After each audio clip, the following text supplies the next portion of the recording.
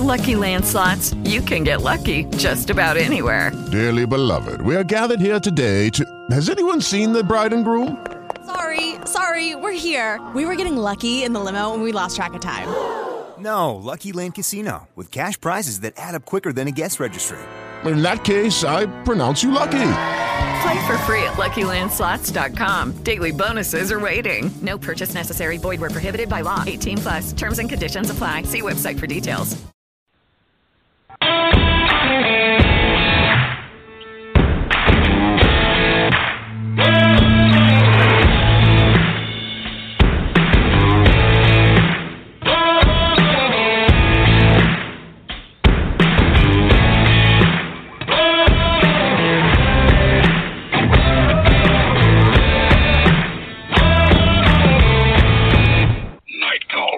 Bigfoot Radio.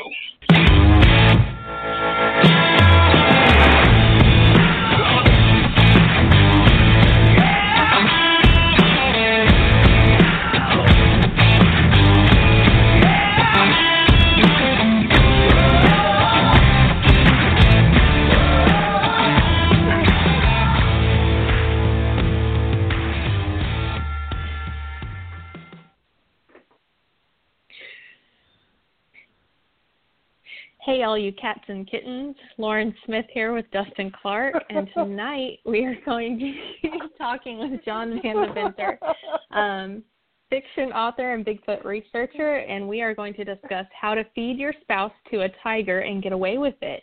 How are you doing tonight?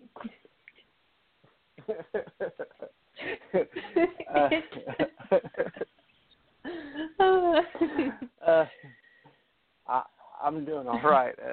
Tired. I've been clearing brush and looking for mushrooms and getting poison ivy. So I can be fed to a tiger quite easily right now. Yeah, just a little bit. You could. It took me like 30 seconds to stop giggling so I could say it. Oh, man. Those things that amuse me. I'm sorry to hear that you have poison ivy. That really sucks. Oh, it's fun. Take a bleach bath. Seriously, take a bleach bath. Yeah. Oh my God. I've gotten poison ivy like all my life, so. Must suck to be a weakling. It's just a little bit. Oh yeah. Anyway, so have you had any luck finding morels? I found 9 Saturday and then 4 more on Sunday out at Eufaula Lake, and then I found 3 more here at the house, so not too bad. We already ate them all, so I need to go and find some more before they stop growing. Lauren. Yeah, I got booted. I'm sorry. Can you hear me? That was rough. Yeah. I've never had to speed dial so much in my life. So I guess it will always be a mystery on how many mushrooms you've collected. Yep, we already gone over it. We ain't going back. This train ain't stopping. That's rude. That's rude. Yes, I found anyway. Okay. All right. Anyways, no. Well, I mean, yes, but no. So, I don't know. Well, I'm trying to avoid the coronavirus, basically. That's like the story of my life is doing everything in my power not to get the Rona. So.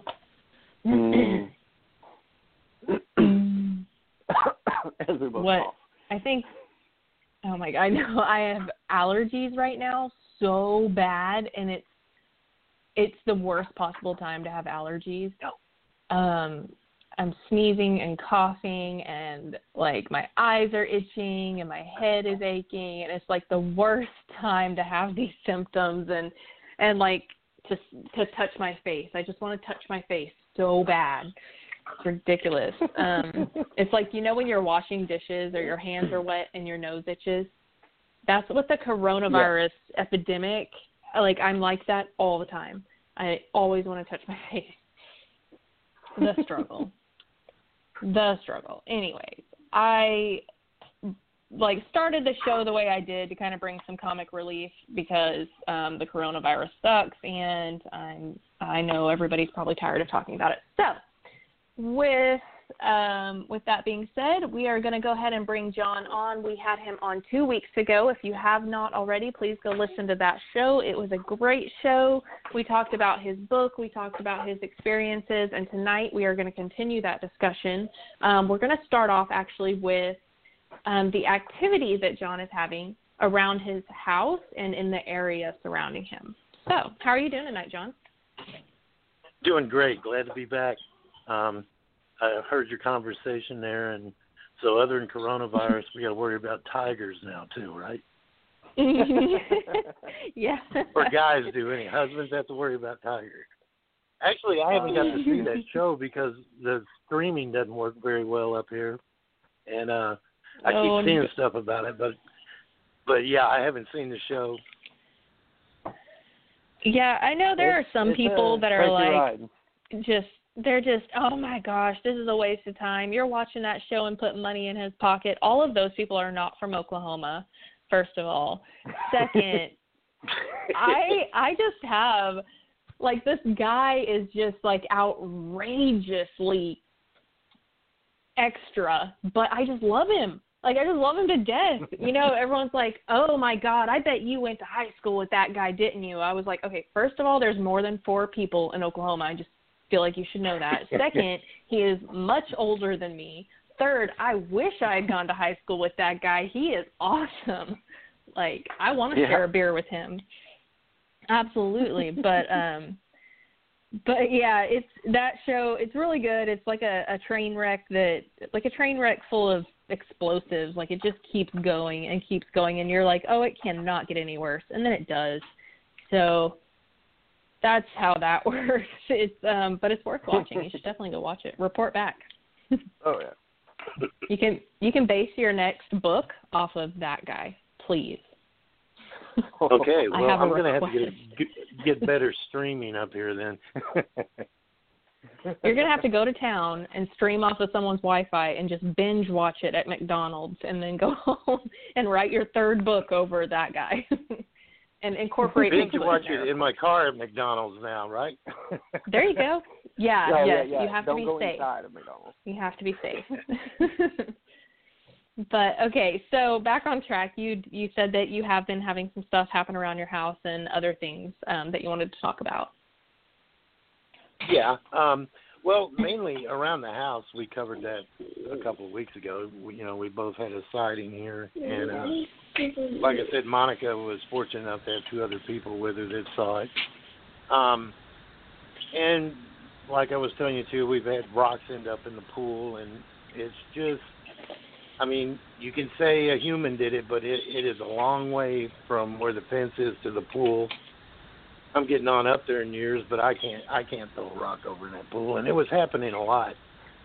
Toward the end of the summer, I would come home in the evenings and clean the pool would be the first thing I did. And I just, every night there'd be 1 or 2 rocks in there.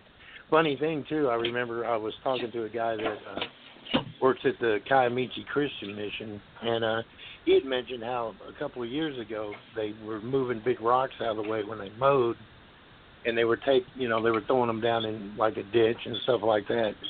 And they started noticing the rocks were coming back and being put in the holes they had left behind. And I always thought that was kind of a strange story. And I think I'm failed to mention, I know I told you about our trip to Long Pool, Arkansas, and my friend Joe and his wife, Kim. We went there a second time. Monica went with me, and Kim came with Joe. Well, they actually came here last October, mid-October, and Joe and I were out in the side-by-side messing around up on one of the back roads here, and Kim and Monica actually had a big vocal. I believe she said they went inside, too. But the thing of it is, it's hit and miss here. You got to be careful. There's a couple of guys that live down the road from me, and those guys can make some pretty good Sasquatch imitations. But usually I can tell when it's them. I know the direction they live, and they usually do it when somebody's. You'll know when people are in town kind of doing Sasquatch hunts, and I think they get a kick out of it. But then you get the ones I call the real ones that come off the hills at night, and it's just ridiculously loud. They last a long time. You can tell whatever it is has a huge set of lungs, and so yeah, there is a difference. I hear the guys down the road, and I just kind of giggle because I know it's them. But and then you get the other one, and you just really can't deny those. But yeah, as far as right around the house, it's just Monica's told me I should keep a log, and she's right, I should. And I keep saying I'm going to, and then I think I'm busy writing other things. I haven't really started, but she's got the right idea. I do need to keep a log, but it's just a hit or miss thing. And like I told you 2 weeks ago, when something happens, it's when I'm not thinking about it. I'm not, Bigfoot's not on my mind. I'm either doing yard work or busy with something, and I'll get the vocalization, or I'll get, it sounded like two gorillas trying to talk one night in a wood line behind our house, and we both heard it, and it just sounded like they weren't right together. It was like they were about 100 yards apart and just kind of grunting and making noise toward each other. Now, we have deer on our property all the time, and they'll snort at me, and every now and then one will stomp its hoof or whatever, and I know what that is. This was completely different. It actually sounded like a couple of apes were out there just kind of grunting at each other. So it's just something you can't go out there and say something's going to happen tonight. But if you go out and, both of us like to sit outside at night, and that's probably why we do recognize the difference and know the difference. And like I told you, the night I saw something walk behind the carport. I couldn't tell you what it was, but it was massive, and I was hoping my eyes were just playing tricks on me, but it was pretty profound, and it shocked me enough where I told Monica to get in the house right away.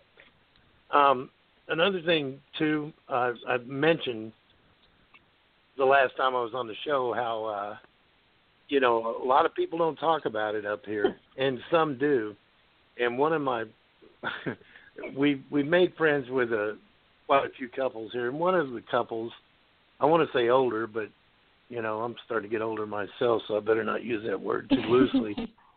But he's lived here almost all of his life, and he lived in Texas for a short time, but I think late 70s, early 80s, their age, and he tries to tell me a story about when he was 12. I guess his father had abandoned the family, and he was like the oldest, and I guess the man of the house, and they were out of food, and his mom gave him the gun and said, I need you to go up and shoot a deer for us. And it's a hill right here, I'm like a half mile from it. And he tries to tell me this story, and he said there was something that was getting like a red glow in its eyes. And he said, and he couldn't always see it. It was like, I don't know if it was reflecting light or what, why he couldn't always see it. But he said it followed him up the hill, and he'll just start getting to the good part, because I'm trying to find out, all right, this thing's between him and his house. How did you get home? And his wife will butt in every time. I've lived here all my life. I ain't never seen a Bigfoot. There ain't no such thing. And she does this every time he tells the story. And it's kind of hilarious. It's also a little annoying because I want to hear the end of the story. And the last time he tried to tell me the story was a couple of months ago, and she did the same thing. She butted in and said, I've lived here all my life. There ain't no Bigfoot in these woods. And then she goes, but you know what? One night we were going to Tallahassee, and we saw a flying saucer. And I want to say, well, there's people who lived here all their lives never seen a flying saucer, but I don't dare. That's just a smart aleck in me. But it tickles me that she'll sit there and, kind of berate her husband and, you don't know what you're talking about, but she saw a flying saucer, so. It's funny how people are either in one camp or the other. Yeah, well, I've been in one camp and now I'm in the other one, so I know how it can happen. I would have 6 years ago. If somebody would have done this, I would have been like, yeah, okay, let's move on and talk about something interesting. But now, I know a little better. Now, one thing that's happened to me in the past year that's really interesting. In my job, I drive 200 to 300 miles a day usually, and I drink a lot of coffee. And towards the end of the day, when I'm coming home, sometimes let's keep this family friendly, but I have to take a little pit stop. And there's a place between here and Bethel, which is about 18 miles from Honobia to the south. And you drive through the mountains. Well, it's kind of a cliff place there. You can park your car and get out, and you go down a little drop, and you're standing on a pretty good-sized cliff that's probably 250 feet down to the floor of the forest down there. And that's kind of became my spot. If I knew I just couldn't make it home, I'd just get there, jump out of the car, and be done. Well, it was December of 2018, and it was raining really hard, and it had been cold all day, and I'd been drinking coffee all day, and I just wasn't going to make it home. So I'm standing at the cliff, minding my own business, and I look down, and there's a perfect footprint, and it's raining hard, and this thing is massive. It's just filling with water, and I'm just thinking, man, you got to remember where you live. You got to start looking around and paying more attention. And so I went, got in my car, went on about business, came home, told Monica, hey, I saw this massive print, and I didn't have anything to cast it with. Plus, it was pouring cats and dogs, so it was going to be gone by the time I got back up there. Well, then 2 months later, it was February, and it was a really nice day, and I was coming home and had to stop again. And I'm at the same spot, and I got a whistle. It sounded like it was only maybe 50, 60 feet away in the trees, behind some pine trees. And it sounded human, but this thing was as loud as like a ship's. I mean, it scared me to death. I jumped. I didn't even bother finishing what I was doing. I ran and got my car and got on out of there. And again, I told myself, dude, you got to remember where you live now and, pay closer attention. So that's a really neat area. Funny thing about it, too, is I've seen 3 bear up there. Well, actually 4. 3 were cubs that were running across. Happened to just be crossing the road in front of me. Another one was full grown. It was about a half mile further down the road. I saw it a few weeks later. Funny thing, when I saw the bears, I saw them coming, so I had time to put on my brakes, grab my phone, and before I could get my phone up and get the camera on, they'd crossed the road and were in the woods. And I'm thinking, well, that's why people don't get pictures of these things, because these were little bear cubs. They were a little confused. They looked scared, but I couldn't get my camera up in time just to get a picture of them. Now, the icing on the cake on this deal is last May, the car I was using, I drive for work, I developed a little oil leak on it, and I could smell it on the engine. I was coming back from Texarkana, and I pulled into Queen, Arkansas, and got gas and decided I'd wash the engine off because I could smell that oil. I wanted to get rid of it. Well, when I sprayed the engine, I didn't realize it, but oil had gotten on the windshield wipers from the engine. So I go through Bethel, and I'm starting to climb the mountains toward Honobia, and it starts raining, so I turn on the wipers, and the oil starts streaking my windows, and I can't see where I'm going. So I'm driving 5 miles an hour up the mountain, and I'm trying to, I'm trying to see my dog he just wants to annoy me. My dog's keeping me company tonight. Anyway, I'm driving slow, and I'm hitting the windshield wash, trying to get all the oil off the windscreen so I can see, and I'm just putzing along. It's only me on the road. And I'm looking at the windshield wipers, kind of looking up. Finally, they clear. The windshield clears, and I look down, and there's pine trees. I mean, they come right up to the edge of the road. And I see this. I thought it was a tree trunk at first, but it was a leg. It was a big, red, hairy leg, and it just stepped off into the trees. And I stopped, and I looked at where I was. Well, I was right at that same place where I would normally make a pit stop. I just didn't realize it because it was raining and I'd been fighting the windshield. So I pulled the car up real quick to where I saw the last place I saw the leg, and of course it was getting kind of close to dark, and you couldn't see into the trees. It was really dark, and I sat there for a minute, and I had the window down. I'm really looking real intense into the woods trying to see this thing, and then I started thinking about my book, and I thought, you're going to get hit in the head with a rock. I rolled up the window and headed on home. But I tell people when they come up here, if there's a little place up there you can camp and stuff, and a lot of people will come up and they want to ask where to go, and I always tell them I would go up there, and I don't know that anybody has yet, but if I was to come up here looking around, that would be the place I would go, more than right around town here. I'm going to have to get with you on that. Yeah, if you're ever down this way, I can. In fact, I could probably show it to you on Google Earth, pinpoint it for you if you're ever interested. Or come here and I'll drive you up there. Sounds good. I wanted to get back real quick to the rocks near pool. How big did you say they were? Well, there would be some tiny ones, but then there would also be baseball-sized ones. And you've been up here. You know rocks grow really good up here, man. I mean, I mow rocks as much as I mow grass. It's like every year I get a whole new crop sticking up through the topsoil. But, yeah, and the road I live on is a dirt road, and there's rocks all on the side. And some are, you know, they're pretty heavy rocks. Also, have you noticed at all, like, the activity around your house? Is it just basically kind of spread out through the year, or do you find that it's more active during winter, fall, spring? You know, I would say most of the stuff happens around the fall around here. But one thing I noticed, too, is when things are happening, I don't see any deer. We usually have deer on the property almost every night. You can go out and see deer. And I've noticed that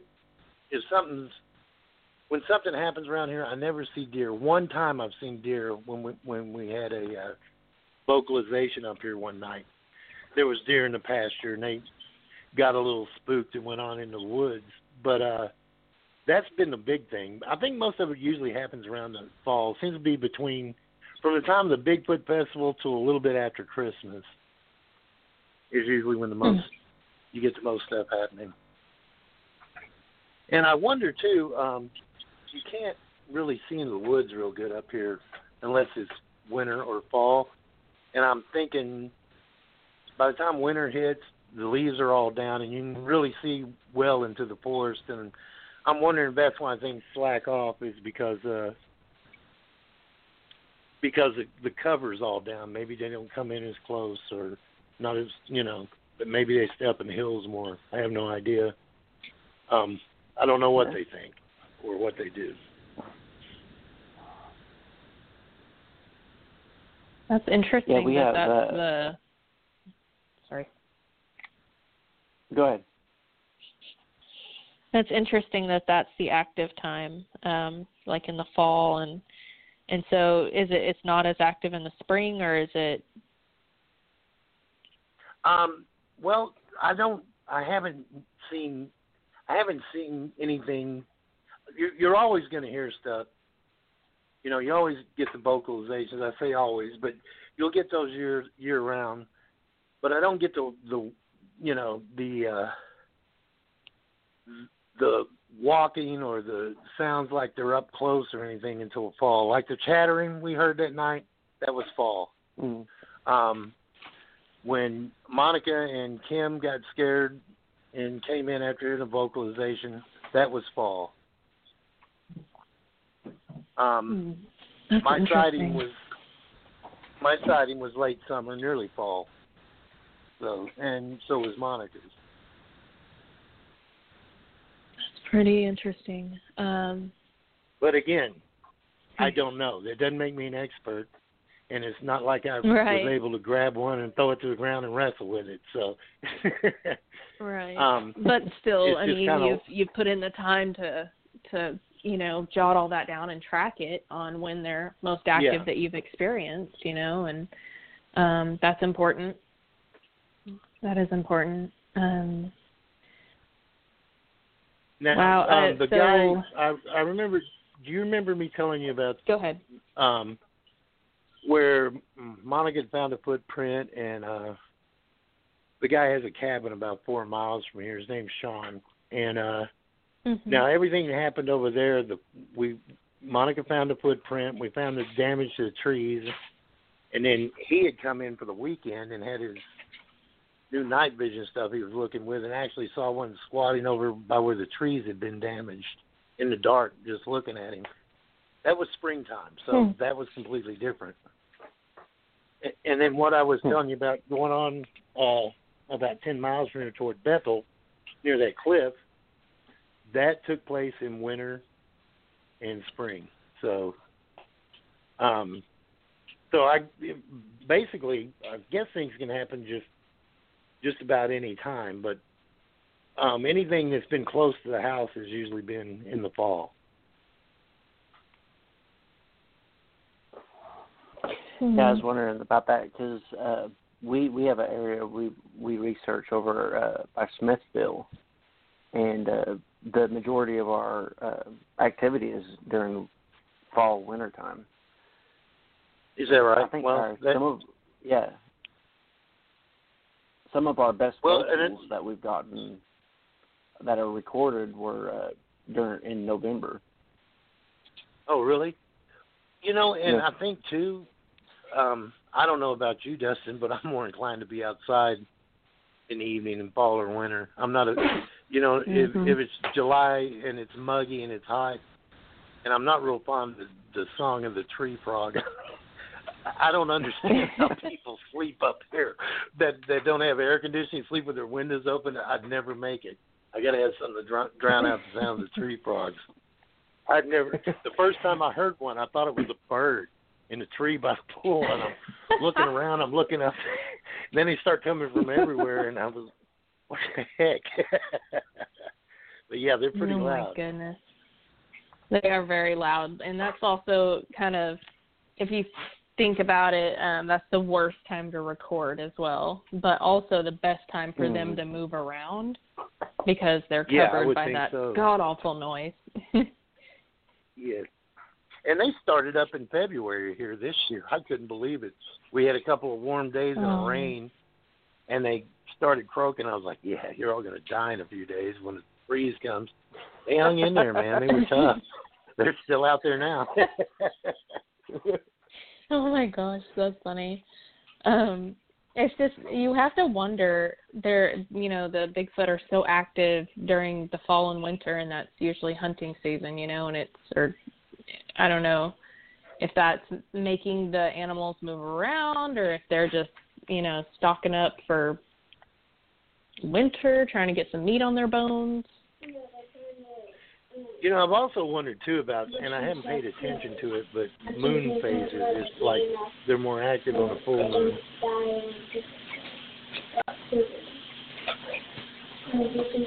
Okay, Adam. Stop. You're not the guest tonight, okay? He is letting me know all about what bears do before they go into hibernation and why Bigfoot do the same thing.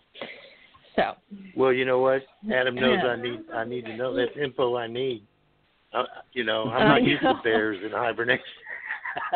It's all new to me, so tell Adam he can talk to me anytime he wants. I'm going to have him on as a guest next week and let him tell us all about. Good idea. all about hibernation and how we should take better care of the earth. That's all he preaches about here lately. But I do wonder if hunting has a lot to do with it, or just if that's, a good time to stock up on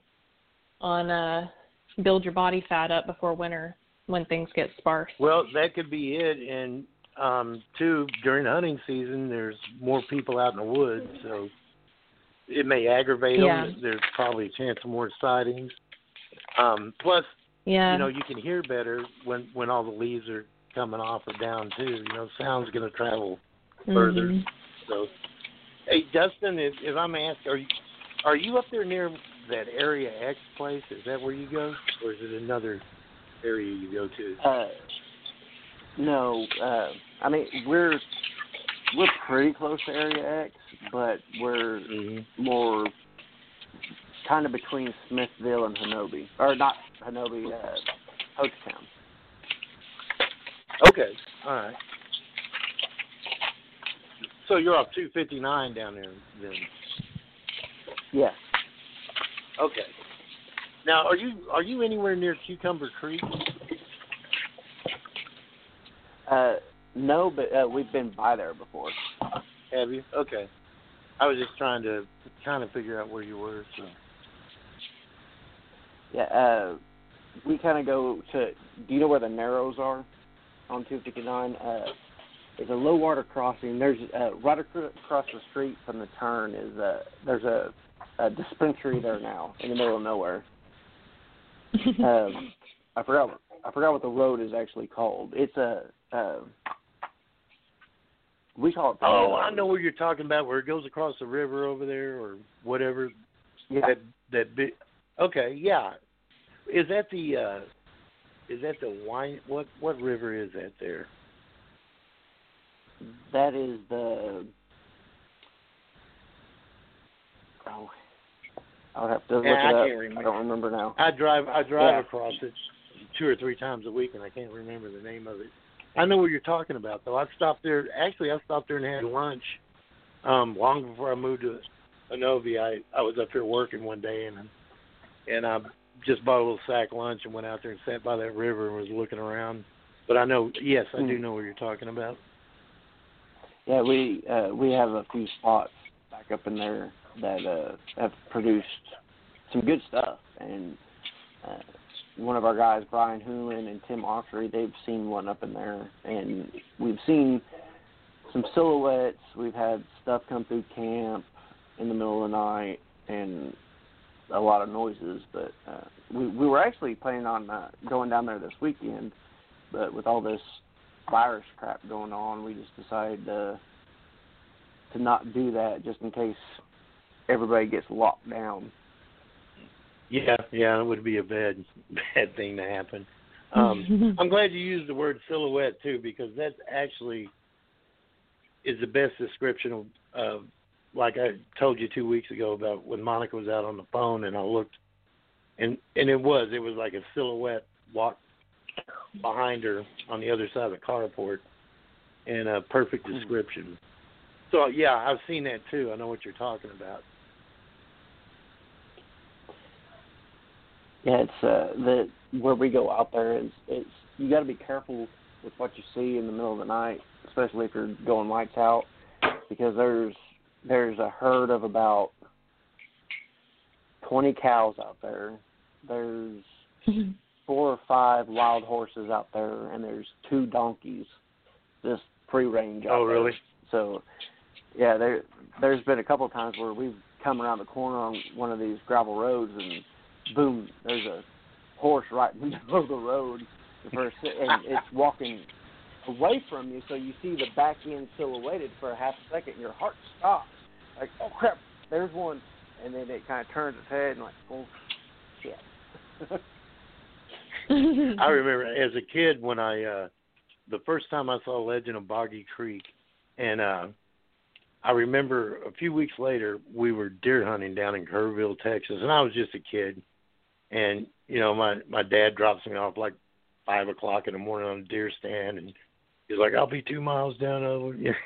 So I'm out in the middle of nowhere with, I had a 30-30, but I kept hearing this noise, and right away, man, I'm thinking Legend of Boggy Creek, and I couldn't wait for it to get light. I just had to know. I thought the Boggy Creek monster was out there going to get me, and as it got a little lighter, I could actually see something standing behind a tree, and finally it got light enough, and I got to look. It was a horse. So it was probably good. My father always taught me good trigger discipline, because I was a bit scared for a little kid, Oh. But I knew if I shot the wrong thing, man, was I going to be in trouble. I'm glad you didn't shoot it. Yeah, me too. Hey, too, funny thing about that, Oh yeah, it was. And this is how ignorant I was of the whole Bigfoot thing. Was I never realized that the legend of Boggy Creek was based on a Sasquatch. Not until I started writing the novel and I looked across the sub at Boggy Creek. I just, my whole life I just assumed it was some kind of monster thing. And I don't know, for the life of me, I never associated it with Sasquatch. But then again, I always assumed Sasquatch was out in the Pacific Northwest and didn't even have any clue about the two being related until I started research. I was like, oh, dummy, that makes sense. Okay. Well, speaking of your horse story, a few years ago, I was a private investigator, and I was way, way out in the country, parked on this old gravel road waiting for this guy to leave his house. And I was there right before daylight, and I just started listening to Sasquatch Chronicles. I know Lauren's going to cringe. Anyway, but I was sitting there listening to it, and the sun's coming up, and I heard some noises, and I looked over, and there's some cows coming. I'm like, oh, okay, that's fine. And it gets to a real creepy part in the story, and all of a sudden a donkey hee-haws within 10 foot of the truck and scares the living crap out of me.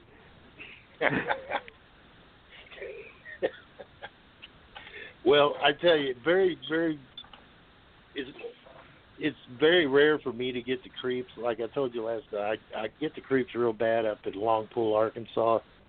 Here it doesn't happen often, but it has happened a couple of times. Like vocalization we had 3 or 4 weeks ago where it just shut up the whole valley. I just decided it was time to go inside. The other night here, now it could have been anything got it, but there was a wild hog out there fighting something one night. It was Monday night, this past Monday. And, man, it was putting up a fight with something, and then its growls and everything just, like, got cut short like something killed it. Now, it could have been a cat. It could have been a bear on it. It could have been another hog for all we know, for all I know. But that was another one of the moments like, woof, that's kind of creepy. And so I just decided to go on in the house for the night.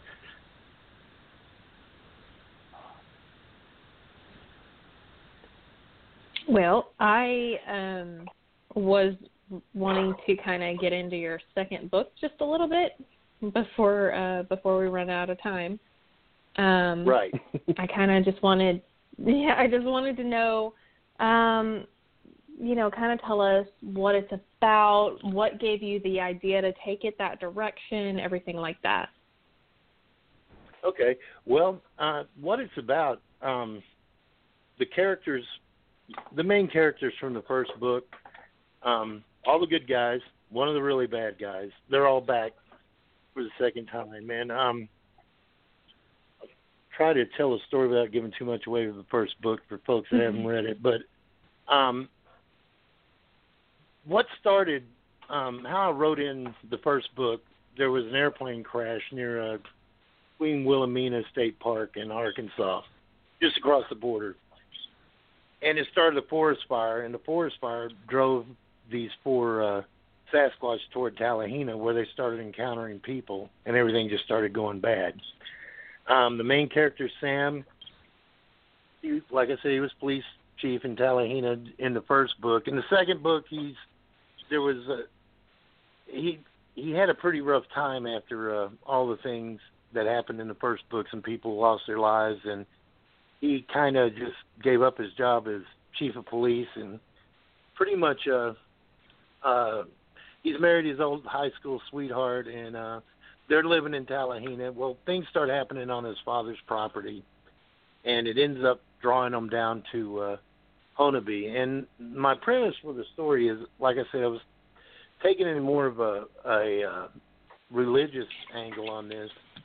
And the premise for the story is there's about to be a revival of Christianity in the valley, and it's just there's like an evil setting over just to kind of counter it, to keep that from happening.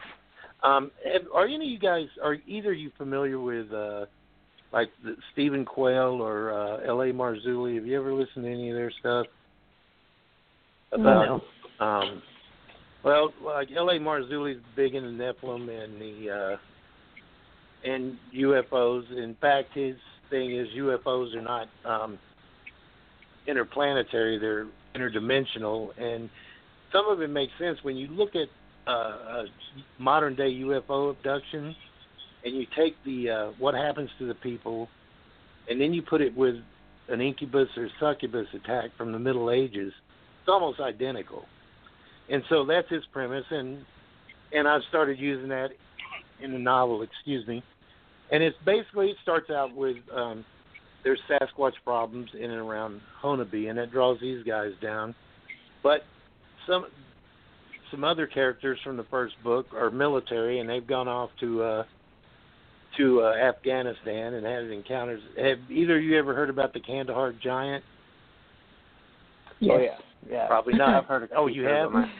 Okay, well, one of the characters that had to deal with something like that, and they get leave right around Thanksgiving, and they come back, and they decide to take their leave around Tallahassee and visit their friends, the Redstones, Addison and Sam, and they all get involved in what's going on around Honobia now.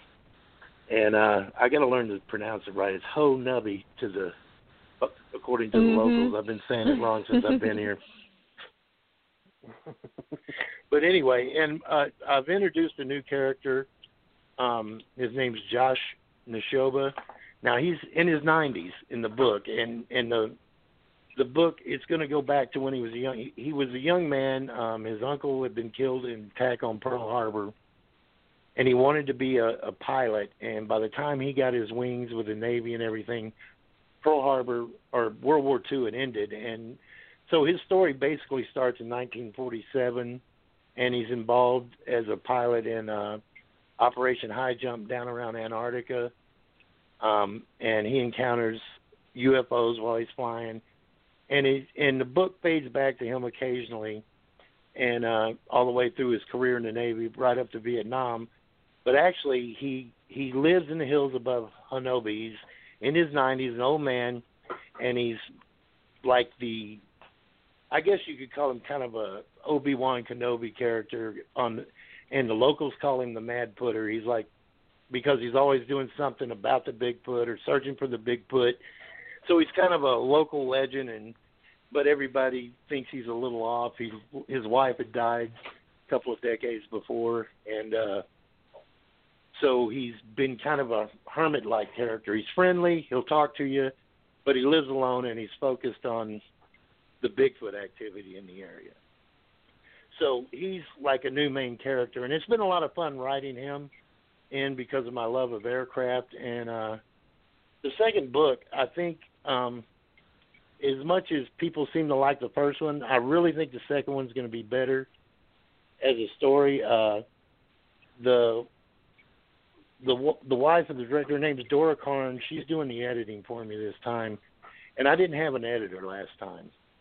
And she really takes what I write, and she doesn't change the story at all. She'll just tell me, how about we put it this way? And it just makes a world of difference, and I'm real appreciative of that. And I've also got a good friend who lives out in Tucson named Dwayne Artie, and he's a retired Air Force pilot.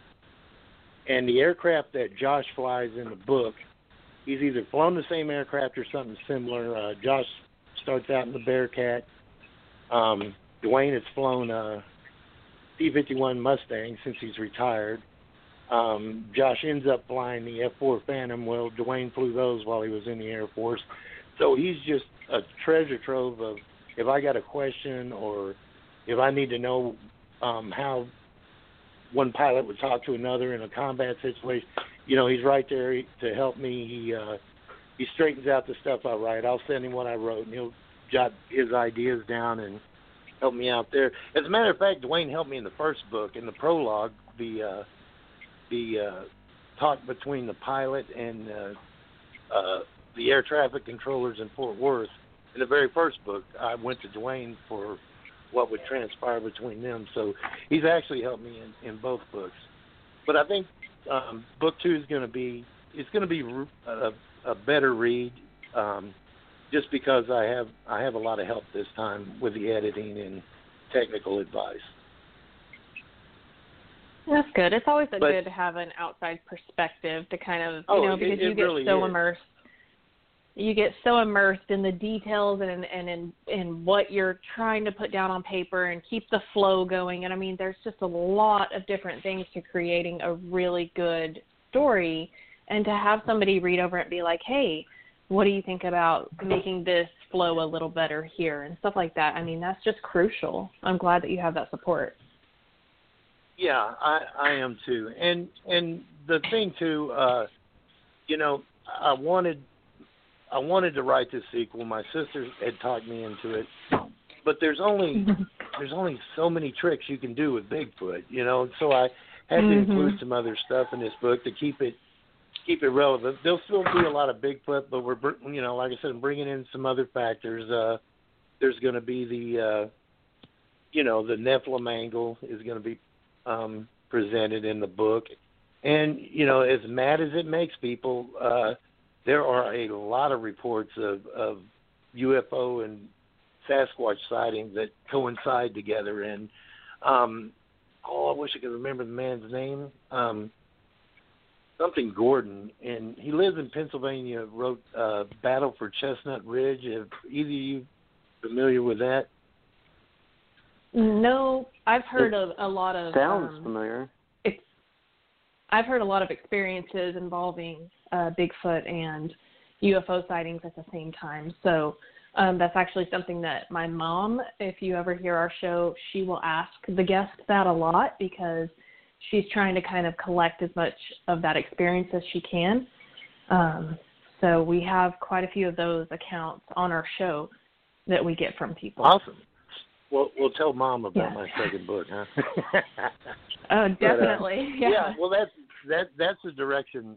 Yeah, I'm going with it, and some of the characters everybody loved from the first book will be back. One of the characters everybody hates. I've gotten more grief for this guy not dying in the first book, but he's back in the second book, and he's going to be worse than ever. There's got to be that one character that everyone loves to hate. Oh, I know. Like you have that one character. Go ahead. My sister, one time, I would always, like I told you last time, I would write on the weekends and send her what I wrote. And one week I had it look like this guy was a goner. It just looked like he wasn't going to make it back. And she was kind of happy, but he got back. And she's like, oh, I thought you were going to get rid of him. And I was like, no, he's too much fun. Oh my gosh, I love it. You have to have that one. Like you have to have the antagonist. And my favorite thing is when whenever you have that villain that everybody you hate that person, and then the author spins it to where you actually end up loving that person. Like they turn into kind of the anti-hero. That's like my favorite thing. So. Just saying. Well, I'm sorry, Lauren. This guy's just too rotten to be an anti-hero. That's fine. He just gets worse every day. That's okay, because you have to have that person, that bad person that everyone loves to hate. Maybe Bigfoot can eat him. It'll be fine. And that's what everybody was. Oh, I was hoping Bigfoot would get Paul Eastman. No. Paul's still with him. Oh my gosh, that is hilarious. So, I mean, you've written this book. Have you had a lot of stories from people contacting you and telling you their stories? And if so, what was kind of a favorite one that was told to you? Well, yeah, I have. Actually, it's people I met a lot of people on Facebook, and developed friendships with them, then got to meet them because they would come to Honobia for this or that. One of my favorite stories, there's some friends I have made friends with that live not too far from here, near DeQueen, Arkansas. They live, Hal and Dee, they live out kind of in the woods, kind of like us, and they've had activity out there, and they had something shaking. I believe it was shaking. They got a big fence around their property. It was shaking their gate one night. Hal actually had a sighting. It was years ago down in that same area. But that's pretty interesting. My friend Joe up in Pennsylvania, you should have him on. Mm-hmm. He thinks one grabbed his foot one night. He's the ex-Marine. He'll go out there and sleep with his feet hanging out of his Jeep, and he thinks one touched his foot one night, and him and his wife both felt something pushed down on the Jeep one night. And they've not only been to Longpool, but they've stayed overnight in the LBL, Land Between the Lakes. You hear about how scary that place is supposed to be. Mm-hmm. I got another friend that I've met, Barry Coy, and he came down here for the Bigfoot Conference back in October, and he had one cross the road, him and his friend Rick, who's also a friend of ours now. They had one cross the road in front of them between Neshoba and Honobia, and that's about, I don't know, it's about a 19-mile stretch between those two towns. So I hear a lot of them. I haven't heard anything really blood-curdling or exciting, but, you know, everyone I hear is exciting to me. It's fun to hear people's reactions, and you'll hear a lot of people say, man, I thought it was all BS. You know, I didn't believe it, and then, bang, there it was, and now I'm out looking for them. And it's funny. It's like you see one, and you either don't want to see it again or you get completely consumed by it. And I think it just depends on, you know, the encounter. Like when I was talking to Wes Germer about my sighting, you know, I told him, I said, man, I never felt like scared or I'm not going to have PTSD or any of that. I said, but then again, the thing wasn't running toward me. It was running, you know, kind of parallel to me. Now, had the thing been running toward me, I'd probably have all kinds of emotional problems now. Oh, yeah. As big and fast as it was. Yeah. That'd keep me out of the woods. But, Dustin, and now, Lauren, you go out too, don't you? Is that correct? Mm-hmm. You go out yes, sometimes? Sir. Have you had any encounters? And what's your favorite part I've had of the encounters. I haven't. I've had encounters. I have not had a sighting. And I love researching down there around you guys. So I go down there, or I go to Stillwell, Oklahoma. That's another favorite of mine. Well, anytime either you are down here or Smithville area, give me a call. I'd love to meet you guys. Oh, absolutely. Absolutely. Go hang out. I can show you the areas here where things have happened. There's some people that go down below the mission over there along the river there, and they've had sightings and stuff down there. I've talked to a lady who had one about 2 miles from here, but that was a good 4 years ago, and it's been a while since I talked to her. Now, I haven't heard of anybody getting attacked or anything aggressive happening around here, other than what you hear about the siege of Honobia. That's the only aggressive behavior I've heard of. Mm. Yeah, I haven't heard of a whole lot of aggressive encounters besides siege of Honobia, maybe getting bluff charged or screamed at, but nothing too aggressive. Yeah, but then again, you know, like tonight I had the silhouette thing happen behind the carport. Mm-hmm. I don't want it to get aggressive. that was about all I could handle that night. When I saw that, I was like, okay, that's enough of that. And then when the grunting and chattering in the tree line, that was kind of creepy. I mean, it really wasn't terrifying, but it just kind of like, ugh, that's enough of that, man. You guys can quit anytime you're ready. You know, it's kind of knocks you off balance a little bit. Funny thing, I've been thinking about since I've gotten into this. When I was a kid, we had a house on Lake Texoma we'd go to every weekend.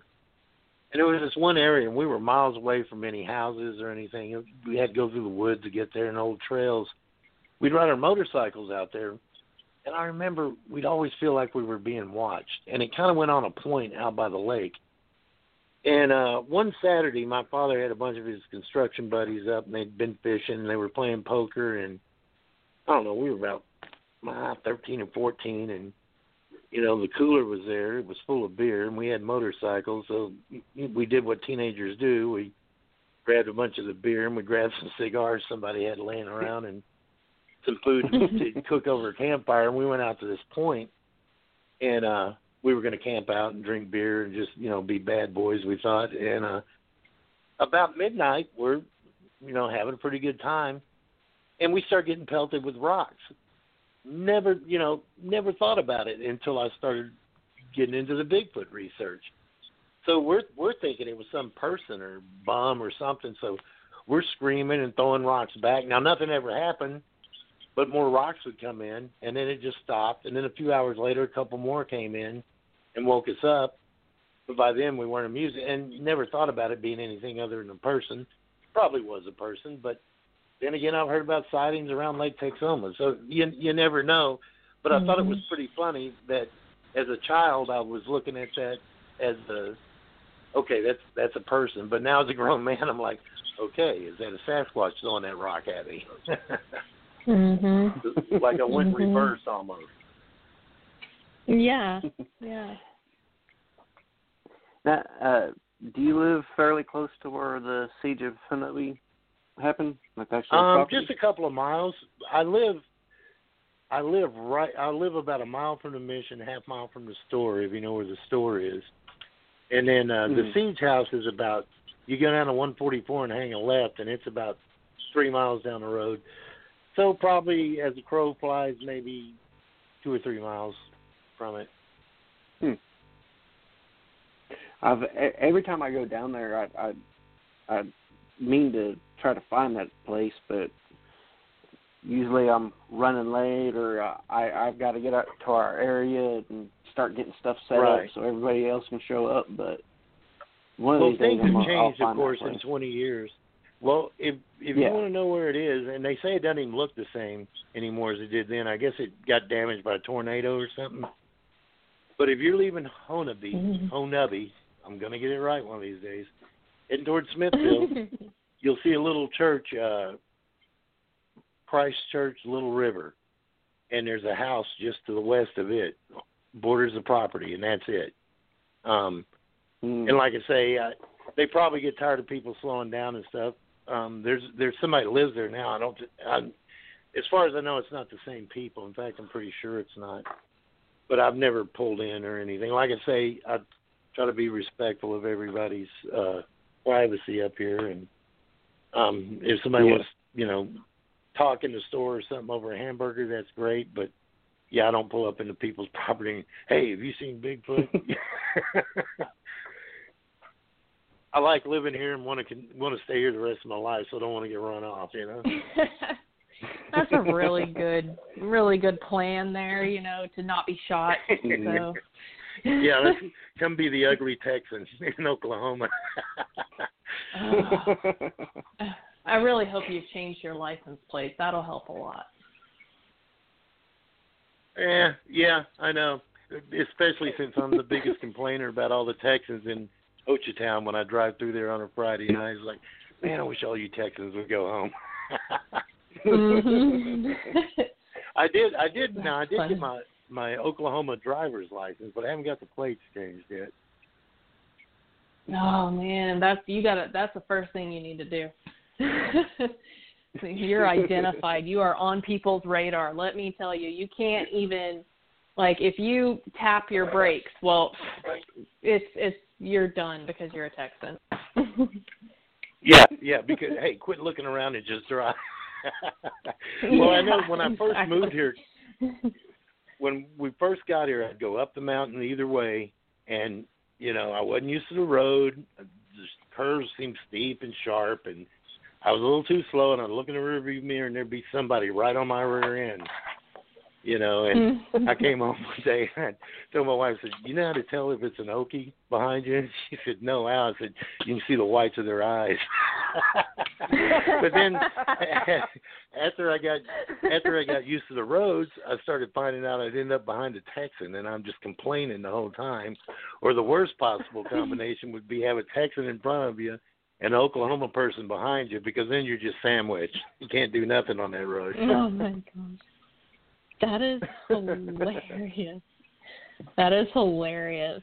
Oh, my gosh. And it's true, you know, and we were, so Dustin and I had to go to Falk, or we got to go to Falk for our first time, and we were video chatting with some friends of ours on the way down, and we got to Texas, and Dustin's like, why do all you Texas drivers drive like idiots? And he's just a cussing, and our friend on the other end, you know, he's a Texan, and he said, yeah, but you notice how smooth that video was, how smooth that road is? He's like, that's how you know you're out of Oklahoma.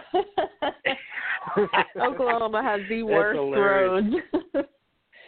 Oh, it was when we were moving, we were in the process of moving up here. This house is pretty small, and all our furniture is pretty big and bulky, so we decided, well, let's kind of get smaller furniture, kind of get a retro, almost 60s looking kind of thing going. And so Monica was in Texarkana buying furniture, and it was funny because there was a lady in there buying furniture too who was from Falk, and the delivery there was from Falk, and then we were going to have furniture delivered in Honobia, and it was like, yeah, both Bigfoot capitals were buying furniture that day. So maybe, well, maybe a delivery driver will have a sighting or something at one of the other places. I was going to say, that's just a pretty good sign, man. To me, I'd be like, yep, it's a sign. We did the right thing. We made the right choice. Here we go. Yeah, there you are. Yeah. And, you know, I would rather live up here than, I would just say I'd rather live up here in these hills than down there in that swamp around Falk. You can have the swamp. Around Falk. Yeah, you know, Falk during the winter is my favorite place on the entire planet, but Falk during the summer, I haven't experienced it, but I'm pretty sure I will just pass on that. Yeah, Falk in the summer, the chiggers fight the mosquitoes to get you. Yeah, there you go. Hey, Lauren, when we get off of here, I'll send you a text. That I do have a story about Falk. It's funny. I was working near there one day, and I'll send it to you and just let you know you might want to share it with somebody sometime. Okay, absolutely. Yeah, we are actually out of time. Thank you again for coming on again tonight. You're a great guest. It was a pleasure. So great that we had to have a two-part to finish up with you. So good luck on your next book, and please let us know after you publish it so that we can kind of maybe have you back on and you know, just talk about that then. And I know you'll have more experiences by then, too. Yes, ma'am. Well, thank you very much. You guys have been a pleasure to talk to. I really appreciate it. Well, thank you. Thank you. All right.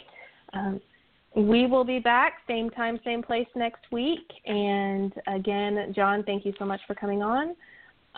Everybody stay safe out there. Cover your mouth when you cough or sneeze. Wash your dang hands and stay the heck at home if you can.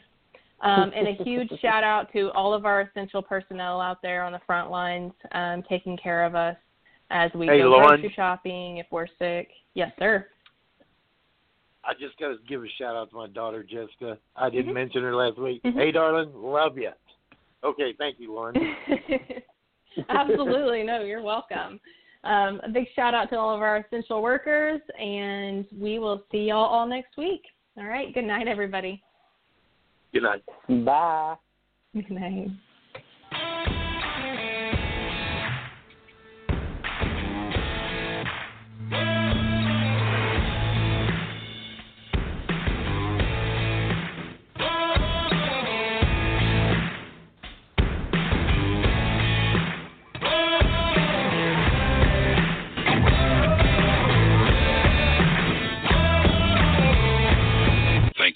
Listening to Night Callers, Bigfoot Radio.